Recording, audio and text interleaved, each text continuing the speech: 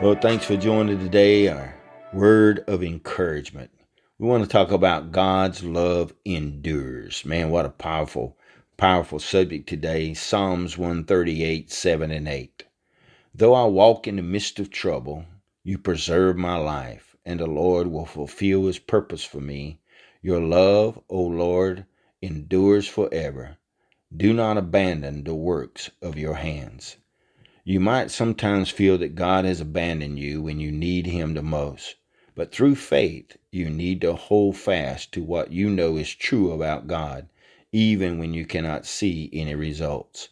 Although we are inclined to plan our whole course through life, we can confuse together with David.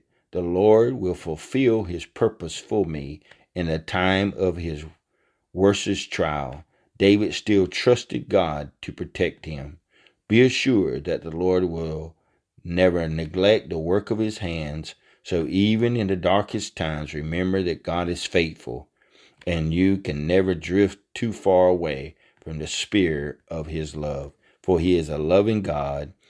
God, we thank you for your love. We thank you for your protection and your assurance today. In Jesus' name we pray. God bless you.